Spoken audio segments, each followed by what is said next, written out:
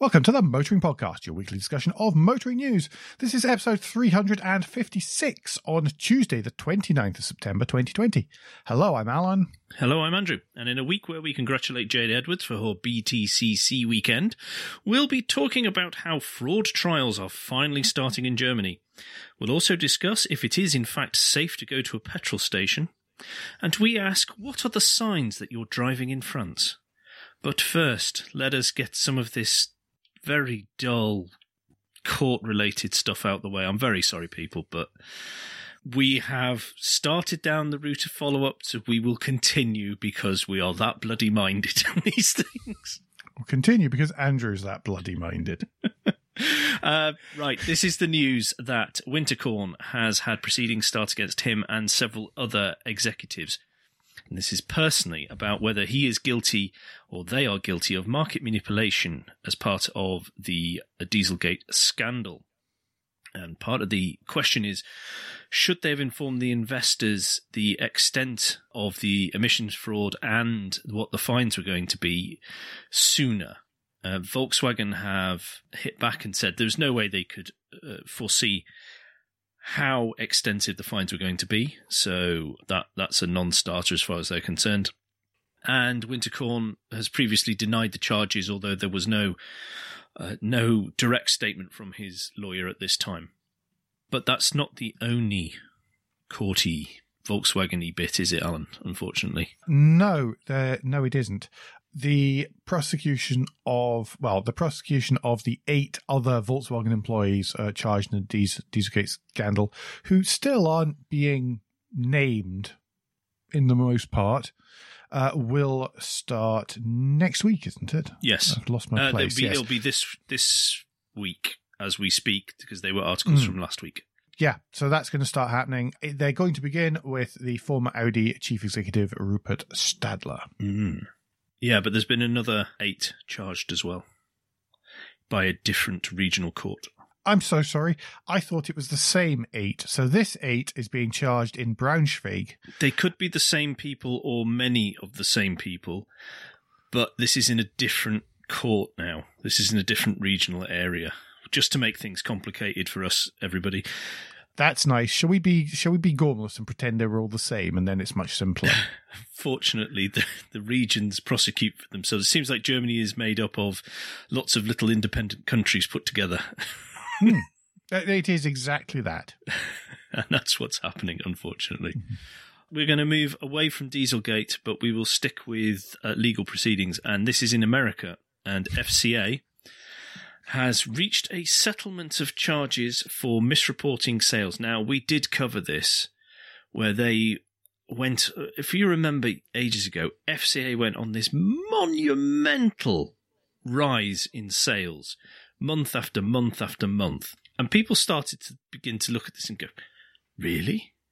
Really? You're still doing well. Oh, turns out that these had been...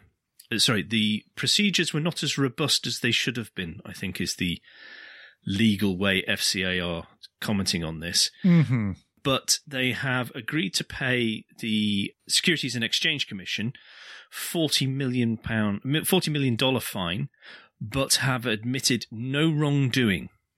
And as it says on the Roadshow subheadline, as long as it promises not to do it again, which I thought was quite telling.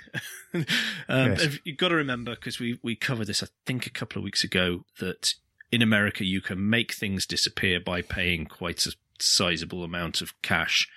Mm-hmm. And it gets resolved in that you're not admitting any wrongdoing, you just want it all to go away, please. Yes, we talked about that with Volkswagen.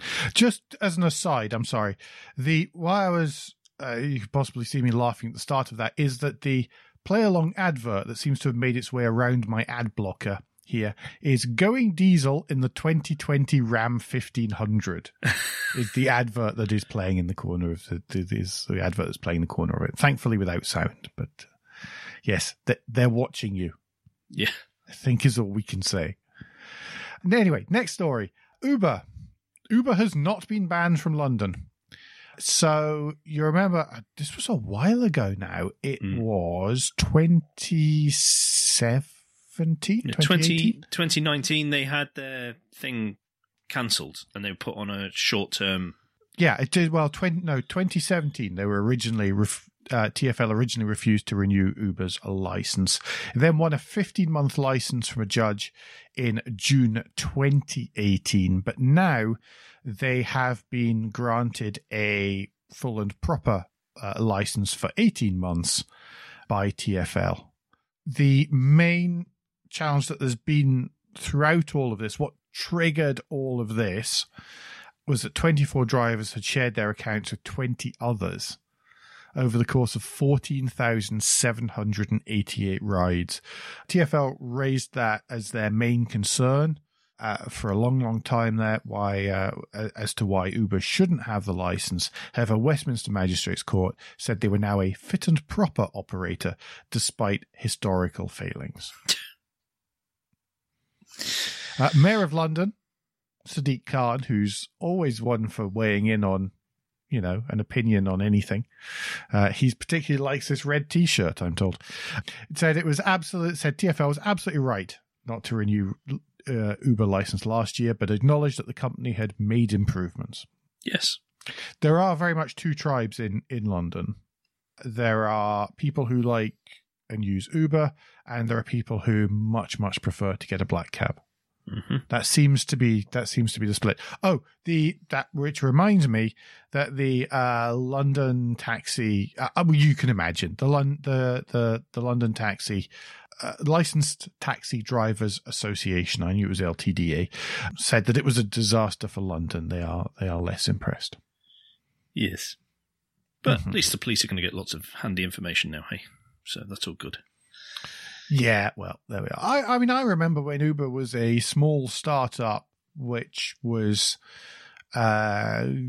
convenient and gathered some data to make sure the right cars were in the right place at the right time, and that was about it. And published all the data it collected and shared it so that it could be used for anonymized data mining and seeing what was happening where at the very highest level. But yeah, it has evolved an awful lot as a company since then, I would say. Yes. Right. Anyway, tell us about Greater Manchester and its clean air zone, or at least the consultation. Well, quite, which having 40,000 vehicles on the road is not going to help, but that's not their problem. What it is, Greater Manchester is going to hold two major public consultations on the clean air zone, or a Category C clean air zone, that the government has stated they need to install.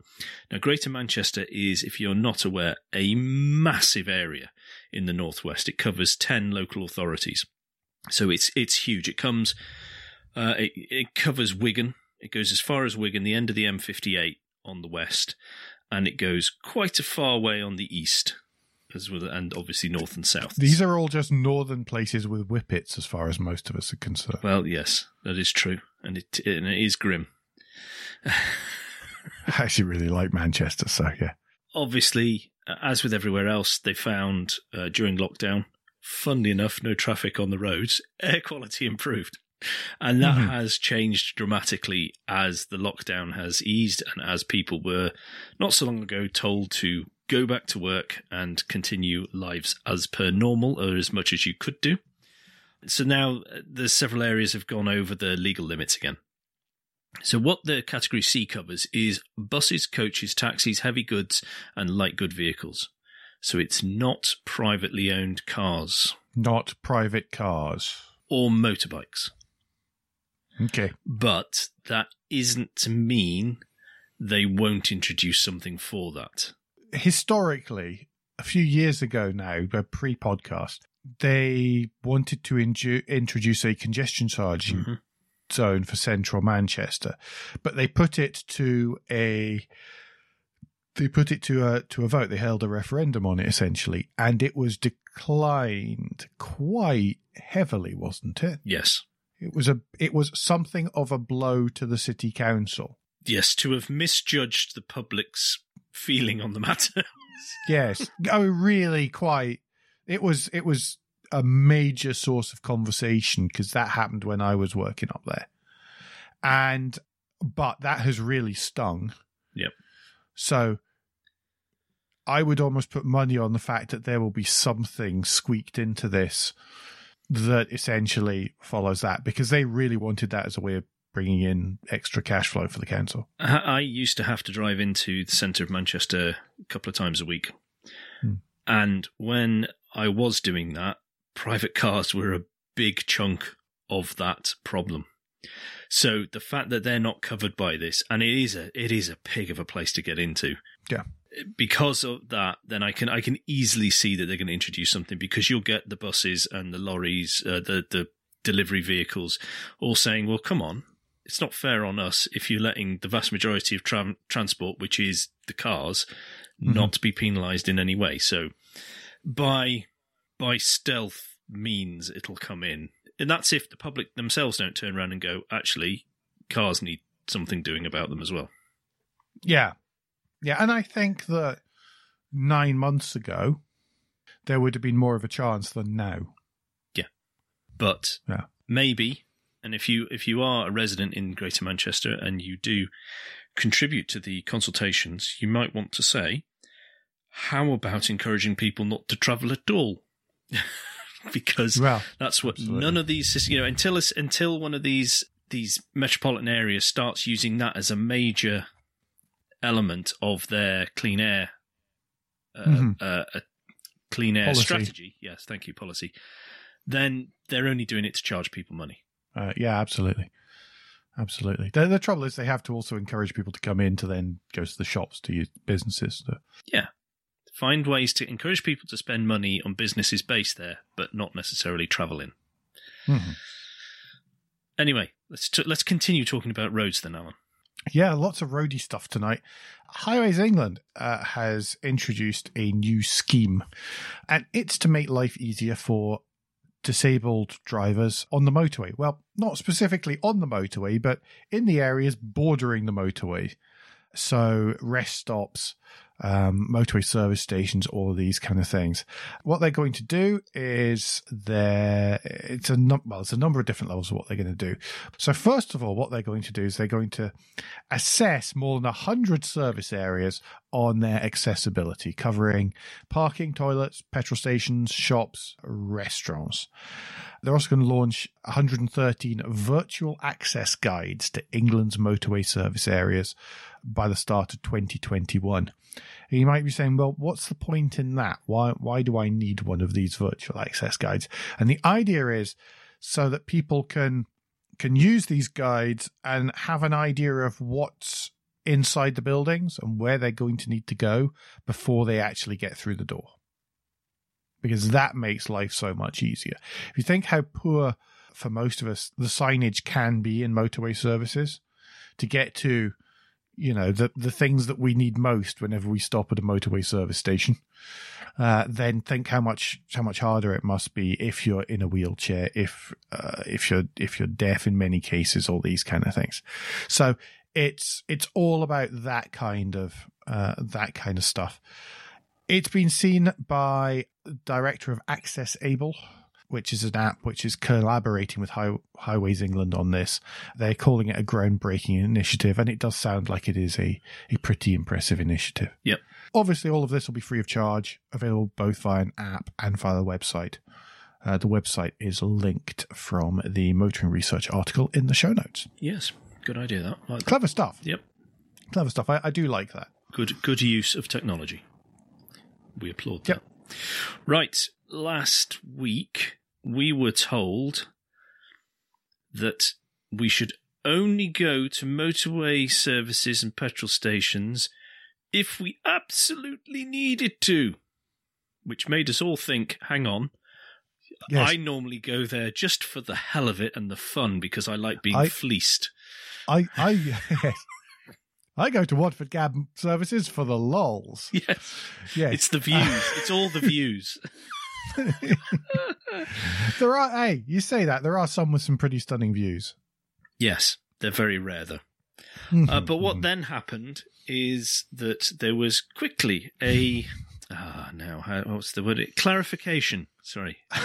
Clarification, which seems to be a word that is used a lot today as we record by government types. Clarification on the wording. And it was just really, all they were trying to say was just limit your time, keep your distance from others, pay with contactless, you wear gloves when you use the petrol pumps, that sort of thing. It's not because we possibly oversimplified this because the petrol stations went, hang on. You're telling people not to come here and spend any money. What's going on there? They've been not spending any money with us for 6 months. Yes. Please let them buy a packet of sandwiches. Which, to be honest, it's not often I will sympathise with petrol retailers, but on this one, I do sympathise with petrol retailers. Yes. Yeah. Oh, dear. Oh, God. If the government needs help with communications, we at the Motoring Podcast will happily, for a fee, step in and give them some advice. For a significant fee. Yes. Like we never, ever want to pay taxes again. That sort of fee. Yes. I'd be quite happy with $750 a year, to be perfectly honest. Right, take us to Brazil now, Alan. Yes. There are many jokes I could make about this, but I'm not, because it's actually quite serious. But Volkswagen is to pay compensation to workers in Brazil, former employees in Brazil who were persecuted during the country's military dictatorship from 1964 to 1985. It was found to be one of several corporations that secretly collaborated with the military government to identify suspected subversives and trade unionists. Compensation payments were announced last Thursday. They've all already been agreed between the company and federal, state and labour law prosecutors. I think there was not a good time in Brazil just around then. The head of integrity and legal affairs on Volkswagen's board of management, I'll let you think about that one for a second or two, has said it's important to take a responsible attitude towards this negative chapter in the history of Brazil and to make pains to be transparent. Mm-hmm. So, yeah. There's lots more on this story. It is quite a long one. It's a long story on The Guardian. And it's worth a bit of a read, actually, because it's really quite interesting. I'm not going to go into it in loads of detail here, but it fills in a little bit of history as well. Yeah, there was something I wasn't aware of. Just goes to show the murky mingling between corporations and governments.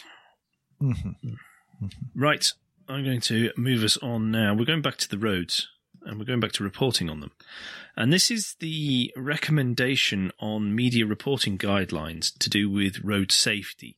However, it's heavily leaning towards cyclists, because this article goes on about, because it is also from the Active Travel Academy, so we can guess which angle it's coming from.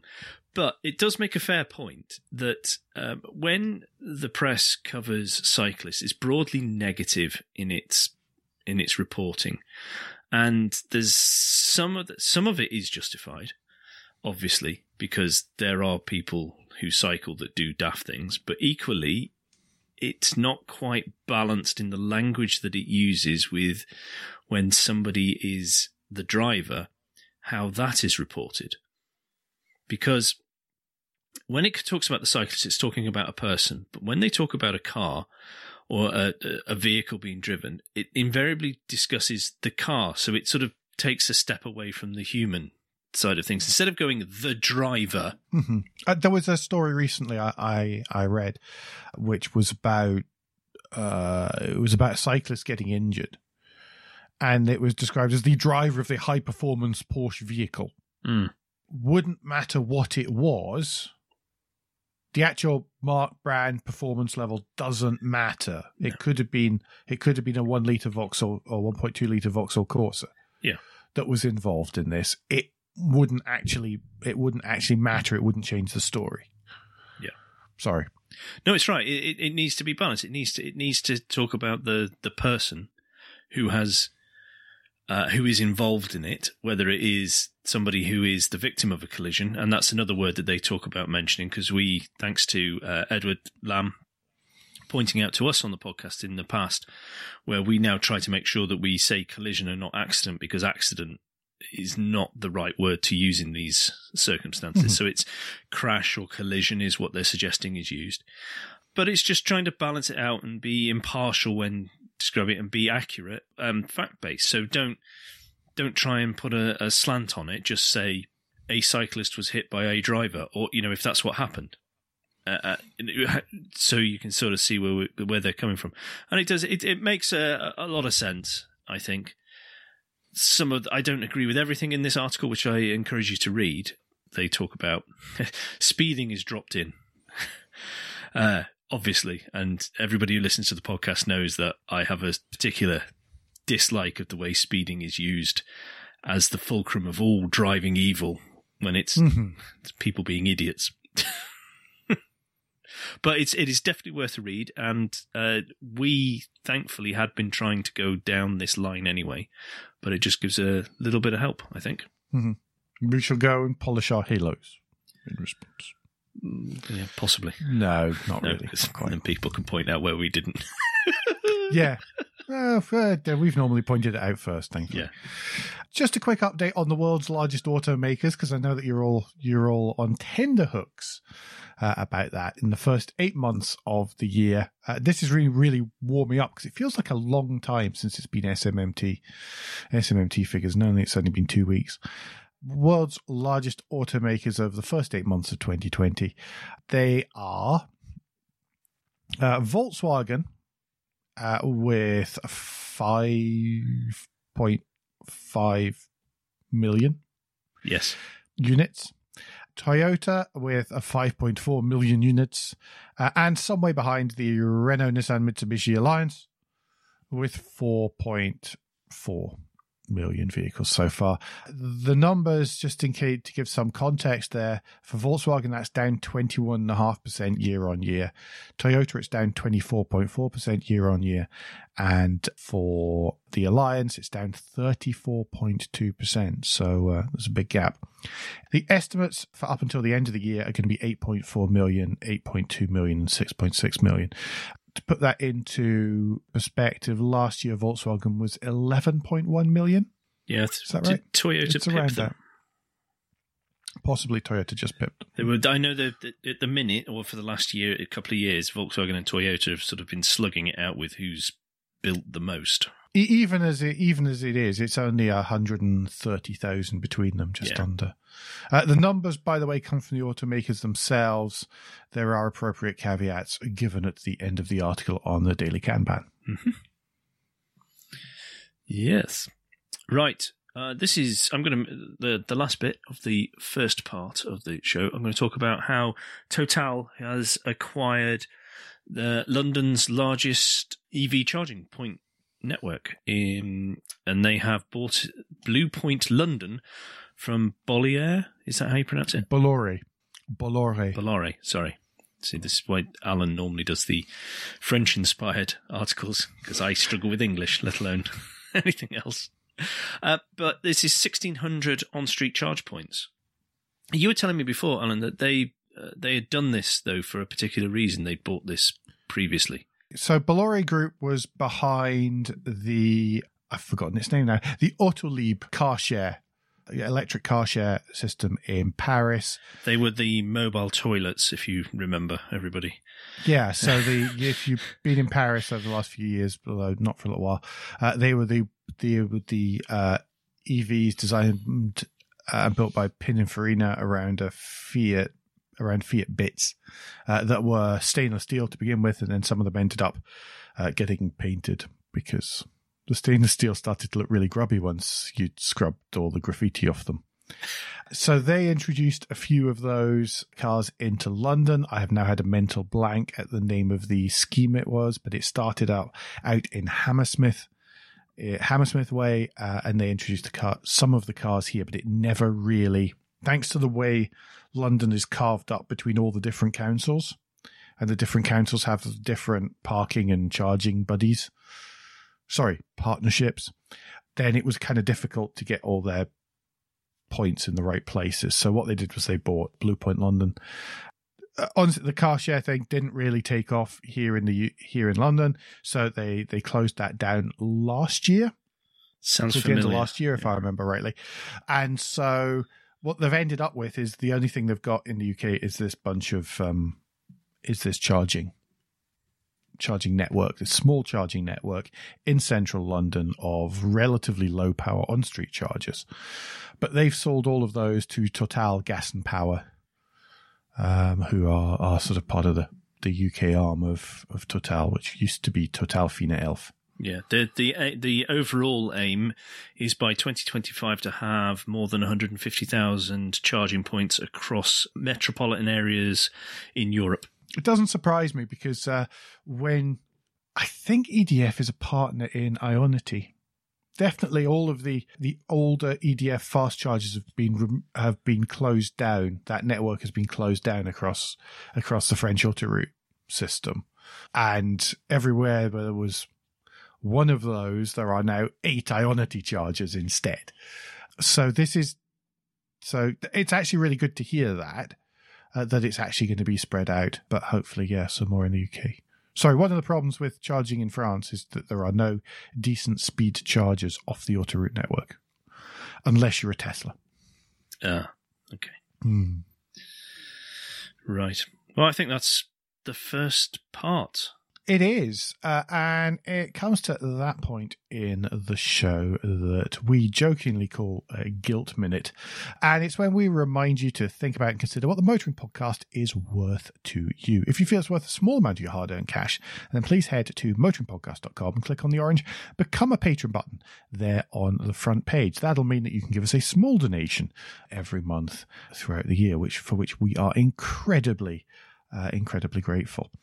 If you'd like to make a one-off donation, then the best way to do that is to buy some of our merchandise. They've got particularly good mugs. I like the mugs a lot. Andrew has a mug, only it's still in my house. Because in January last year, when they arrived, he said, "Don't worry, I'll see you soon." And that ain't happened yet. But no, if you go to motoringpodcast.com, you go to merchandise or shop area at the top there, then it'll link you through to our Teespring store where you can order GRMN mugs, which are cheaper than a front brake disc. You can order Motoring Podcast mugs and T-shirts and bits and pieces as well. We understand that not all of you have the ability to do this, so please don't forget to like, rate, and leave feedback via the podcast player of your choice. Also, if you've done all of that, you really are awesome. How's about telling a friend about us, though, and showing them how to subscribe via the podcast player of their choice. If you don't subscribe to the show, how's about doing so? It is free, and it'll make sure that the next show comes to you without the anxiety and worry that you might miss the next exciting installment of of something interesting. Yes. And Dieselgate. And something and. Yeah. Or and something. Oh, dear. Right, I'm going to take us to a bit of motorsport. And we normally don't cover this, although we did last year because Alan was there on Sausage Watch. And it's the Nürburgring 24-hour. There's the title. Sorry. There's no real... You can't do that. That's just you saying it and then going, "Oh, I'll make that the title." Yeah. That's not the title. Okay. I practically never put my foot down on this, but this one I will. Okay, we'll see tomorrow. Anyway, talking title. about the race that happened this year, on a year where no one thought it was going to happen at all, but it was a crazy 24-hour race where they basically shut down overnight because the weather was horrific. I'm so glad I wasn't there. Oh, yeah. I think I said so on Saturday night. It was like I was missing being there until the absolutely pelting rain running down the track and thinking... Leaders kept coming off. They had to red flag it for basically from till 8 o'clock. It was red flag for 9.5 hours because they just couldn't cope. The drainage system couldn't cope with the rain, and it's only at 8 o'clock on Sunday morning to get going again. But the Audis were all leading that at the time.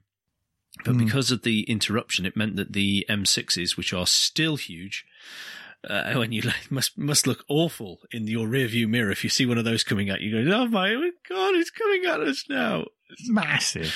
It's like a Death Star when you're one of the Rebel Alliance in your little ship or something. In your Nissan Juke. Yeah. But because there was, again, another twist in the tail, is always the way with these 24-hour races. There was a huge rainstorm at 2 o'clock, which nobody saw coming. The weather forecast didn't even have on its radar. And the BMWs reacted immediately, but the leading Audi did another lap on slicks when it was nearly a river again, so lost a sackload of time, and in the end won by 15 seconds. So congratulations. 15 seconds over 24 hours. I know. Congratulations to BMW on that. But also congratulations to Charlie Martin for completing her first 24-hour race, and her team ended up in 4th in class, which was great news. Yep, it was great. They started off 6th in class. So it was number 242 BMW 240i. And they started off 6th in class. There weren't that many in the class, but they made up 2 places and many laps. Yeah. Bearing in mind, you are not just, when you're in a smaller vehicle, in one of the lower classes, you're having to watch behind you as much as you're watching ahead so that you don't get in the way of these. I mean, these GT3s are so fast, just so fast. It's ridiculous. Yeah. Did you see now one of the teams, there was a penalty which changed the thing at the end, and it was a Fricadelli Porsche, which was basically sitting there playing bumper cars with the car in front, and that's why it's got its penalty. That's why it's got its penalty. Lost a possible podium because of its penalty with the number 98 BMW, which was one of the ones that was second, I think. And he was literally trying to push him around corners, basically just not lifting off. And he was the camera car as well, so we could all see it happening live as he went push, push, push, push, push, and it was so obvious. But it was great. There was no point in staying up overnight to watch it. But no, I just kept an eye on it anytime I was in the house over the weekend. Great watching. Good stuff. And well done, Radio Le Mans, on your coverage, both in vision cracking. And in talking of Total, in vision and with the words and the sounds. Excellent. Considering they were covering an IMSA race as well in America. Yes. Oh, there was some drivers from the Nürburgring 24, by the way, beetled out. So they did their stints in the ring, and then they were driven to Zandvoort, where there was a race happening, did a stint at Zandvoort in Belgium, which isn't hugely far away, and then came back and then did another stint at the ring. How crazy is that? Yeah, that is insane. I know there was one of the leading BMWs. They had a driver that was double stinting between the two BMWs in the team, but then after the rain came, it just went, no, you're going to stay here, and we've booted out the driver that had only done a few laps of Nürburgring before just to qualify. We've shelved him, and now you can just concentrate on this car, which is quite brutal, but I mean, when you're going for the win. The thing about, by the way, and the other thing about the winning BMW team was it was the name of the sponsor is ROWE, but because it's a W, it's pronounced as a V in German, so it was a Rover BMW. It just sounded so strange every time it was said. No, so if you can watch highlights, go and watch highlights of that. It was excellent. Yeah, loads of really good ones on the YouTubes. Yep. Lots of those. And also linked in the article that's linked through the show notes. Yes. Little bits. Next up, read of the lunchtime read, pardon me. How many of these have we done? And I can't remember the name of the spots. The lunchtime read this week is from a friend of the show, Nia Khan, who's the design director for Plasan.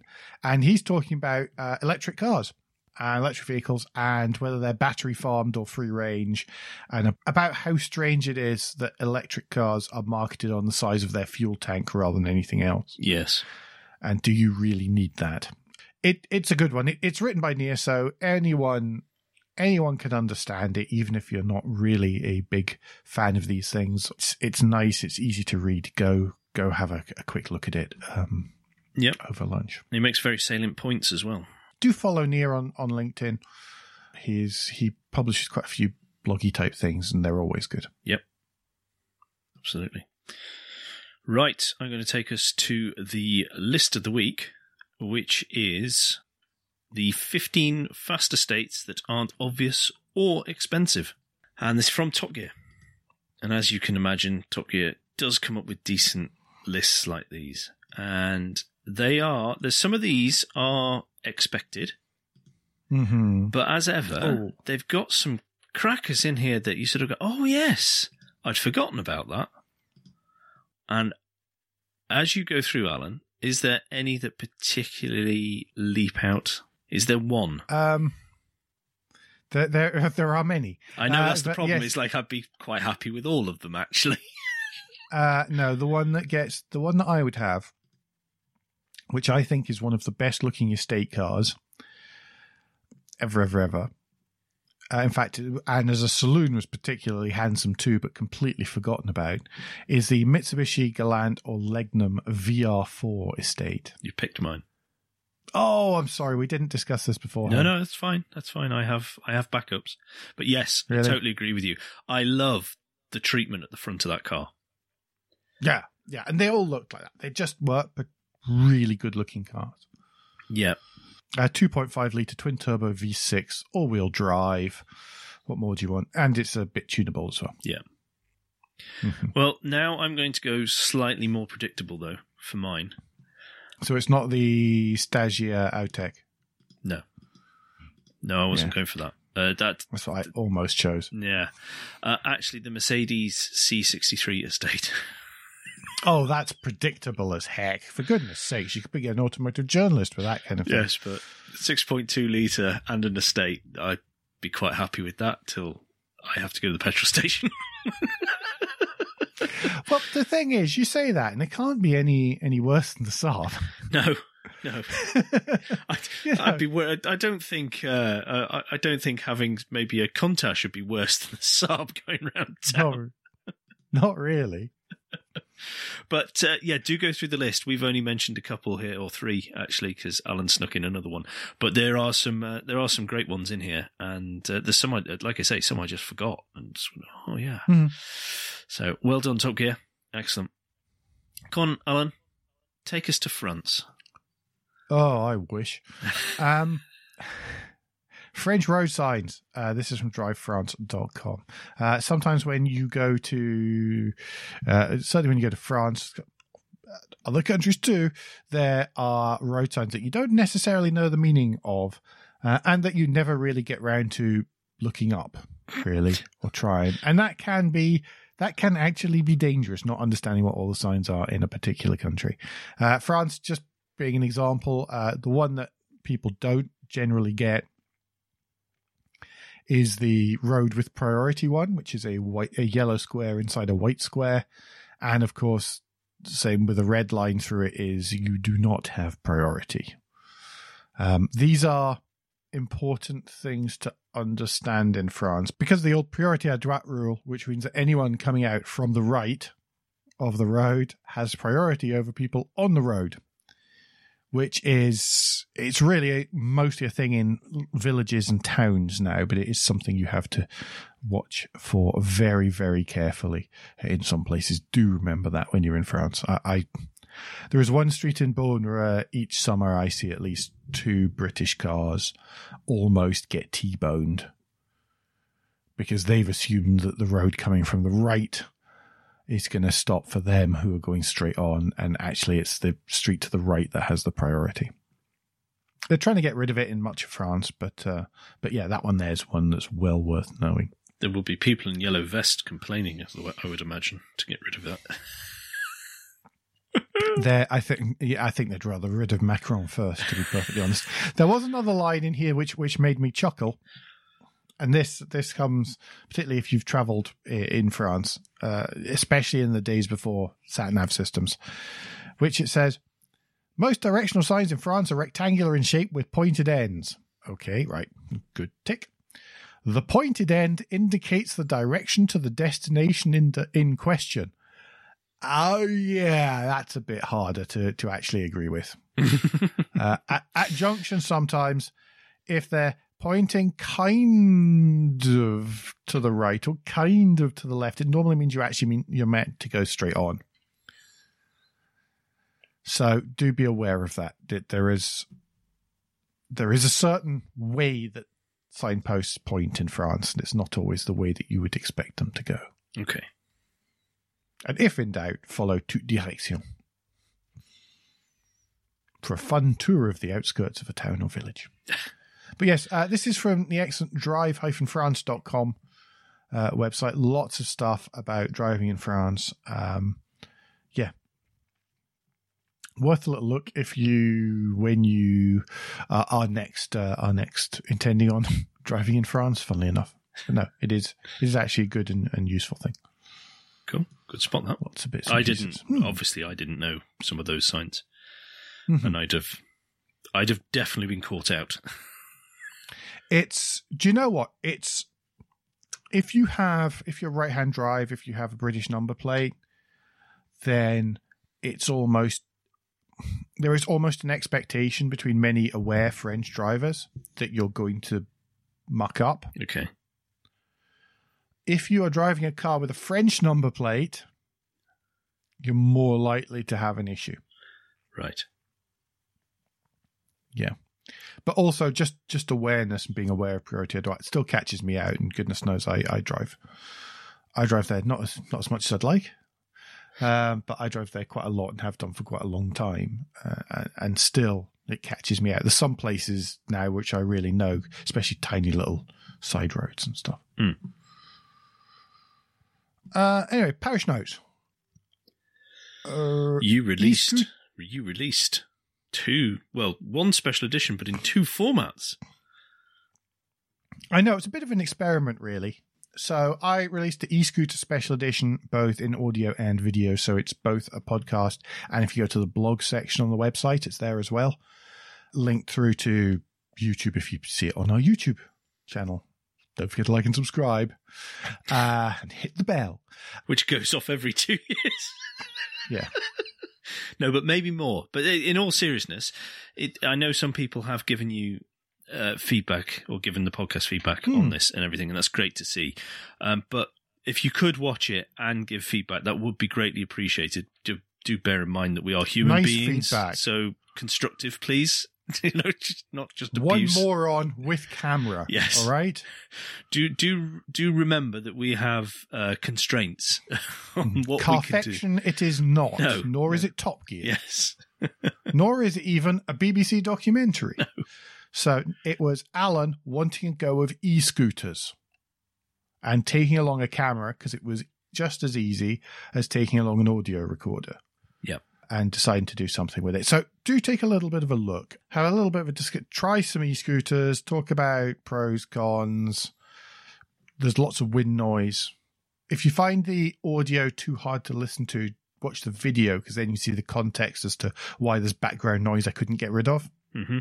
And yeah, I had a bit of a summary, a bit of a summing up at the end about e-scooters and where they fit in transportation, really. Mm-hmm.